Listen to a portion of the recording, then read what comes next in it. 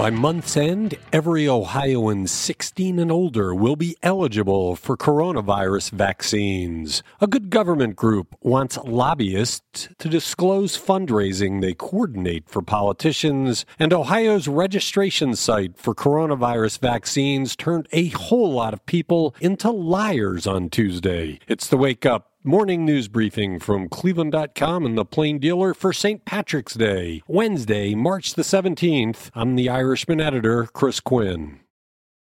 All Ohioans 40 and older will be eligible for the coronavirus vaccines as of Friday, and every resident 16 and older will become eligible starting March 29th. Ohioans with cancer, chronic kidney disease, chronic obstructive pulmonary disease, heart disease, and obesity will also be allowed to receive a vaccine starting Friday. Governor Mike DeWine announced expanded eligibility Tuesday, saying he expects a large increase in the state's vaccine allotment by the end of March. Local health officials had urged the governor to extend eligibility. Teens 16 and 17 can get only the Pfizer vaccine. The Moderna and Johnson & Johnson vaccines are for adults 18 and over. Ohio received about 400,000 vaccine doses this week and expects the same amount next week.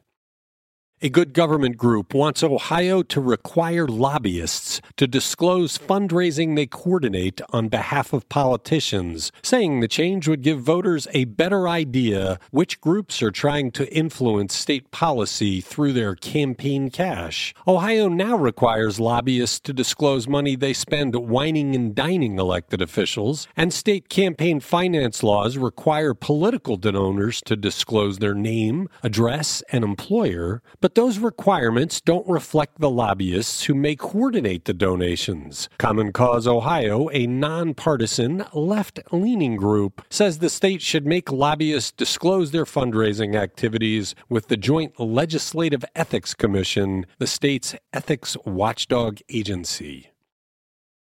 Ohioans who will become eligible Friday for the coronavirus vaccine scrambled Tuesday to schedule their appointments, but the state's registration system compelled them to lie to be able to do so. The state's website for registering for vaccination at the Mass Vaccination Clinic in the Wolstein Center in Cleveland did not let people register unless they attested to being over age 50. So people under age 50 did so attest and received appointments for days when they actually will be eligible. When asked whether people are wrong to do this, DeWine spokesman Dan Tierney would not directly answer yes or no. But he said the DeWine administration is not encouraging Ohioans to falsely claim they're 50 or older to be able to schedule before the website is updated Friday for the next eligibility group. People who declined to say they were 50 or older were shut out of getting appointments.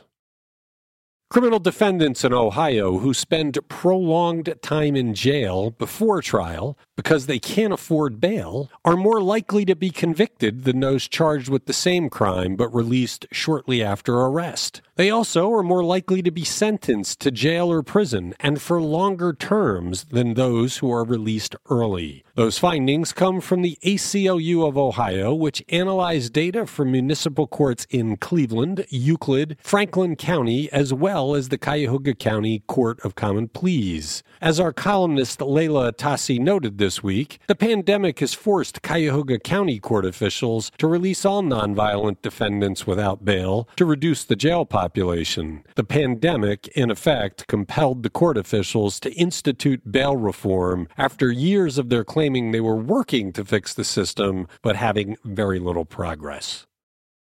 A prominent longtime Columbus lobbyist charged in the biggest state house corruption case in history has died. Neil Clark was found with a head wound and a handgun near his Florida home. News of his death was shared Tuesday by David DeVillers, a former U.S. attorney for the Southern District of Ohio, who led the federal probe into the corrupt House Bill 6 before he left office earlier this year. Clark was charged along with then House Speaker Larry Householder in a bribery scheme funded by $60 million from First Energy to pass legislation to take more than $2 billion out of the pockets of Ohioans and hand it over to First Energy without strings.